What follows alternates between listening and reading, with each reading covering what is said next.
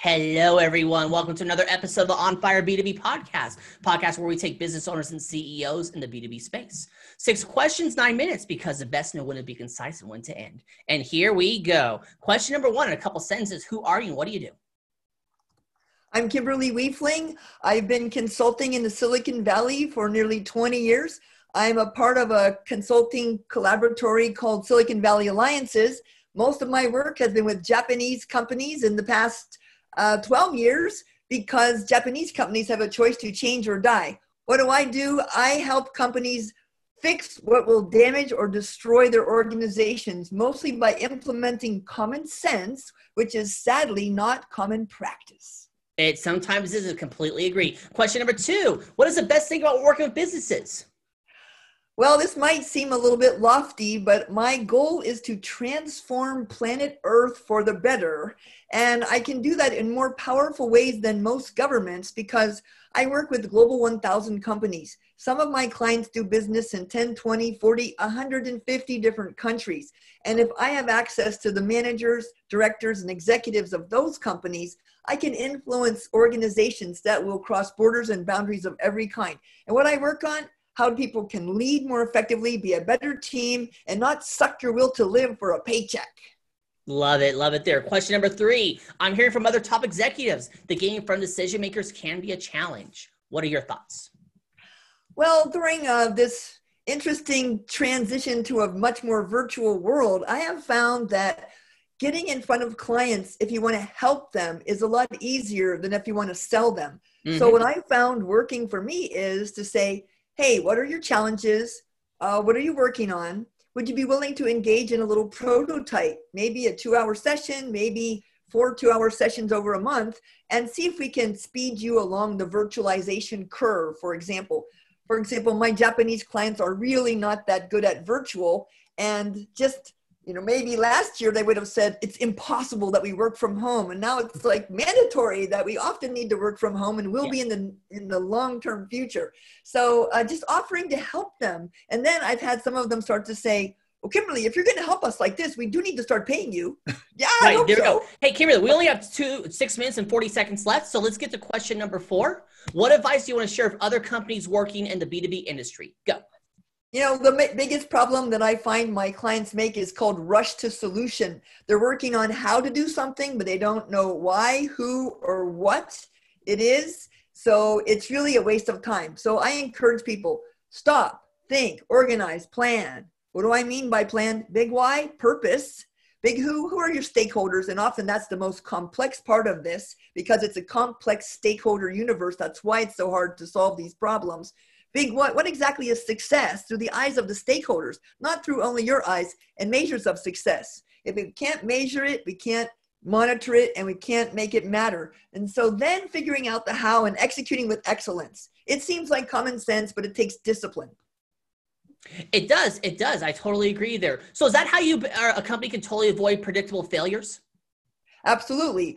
The most predictable failures are, we didn't build trusting relationships, communication sucked, or was less than suboptimal, our goals weren't clear, and our priorities weren't aligned. Hello, your pills. Those are totally predictable and avoidable. And by the way, whose job is it, Bob, to make sure goals are clear, priorities are aligned, and people communicate and trust each other? Perfect. It's leadership. This is totally a failure of leadership. It is there. Let's get to question number 5. What other top CEOs and business owners in the B2B industry like yourself would you like to acknowledge as a leader and should be a guest on my podcast? Tom Okada, he's a hunter business development executive who has helped me grow my business into Global 1000 companies. Maria Pinar, she's a brilliant technologist who's experienced in global partnerships and product commercialization. And Paul Masson is very insightful strategic innovation alliance specialist. And all of these people are doing some incredible work with their clients right now. Perfect. I'll look them up here. Let's get to question number 6. Most important question of the podcast. Kimberly, tell me about your first time. Your first sale. My first sale. When I first started my consulting business, it was in the dot-com bust of 2001. Ooh. So what I did was I would call up 10 of my executive colleagues and say, I'm piloting a new offering. say, coaching or consulting or workshops. I'd like to give you a free sample in exchange for your feedback on that and the ability to reference you as a testimonial. And I would find that about 10% of them would say, when can you come back for another session? So, offering something of value so people can feel it, it's much more effective than just saying, hey, look at my brochure and my website, please hire me. It's like talking about chocolate. Talk about the chemical formula of chocolate and what chocolate tastes like. You still don't know what chocolate tastes like. You got to eat the chocolate. So give people a sample so they know how I'm different from a million other consultants that look the same on paper.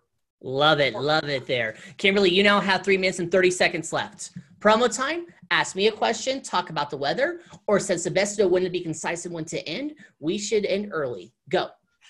Well, my favorite thing to talk about for the last couple of years is the global epidemic of dysfunctional organizations and dysfunctional employees who are not really engaged in their work. And this is something that's been happening for 30 years. It's not new. And amazingly, in parts of the Silicon Valley, people have almost no interest in fixing these problems because it's called touchy-feely crap.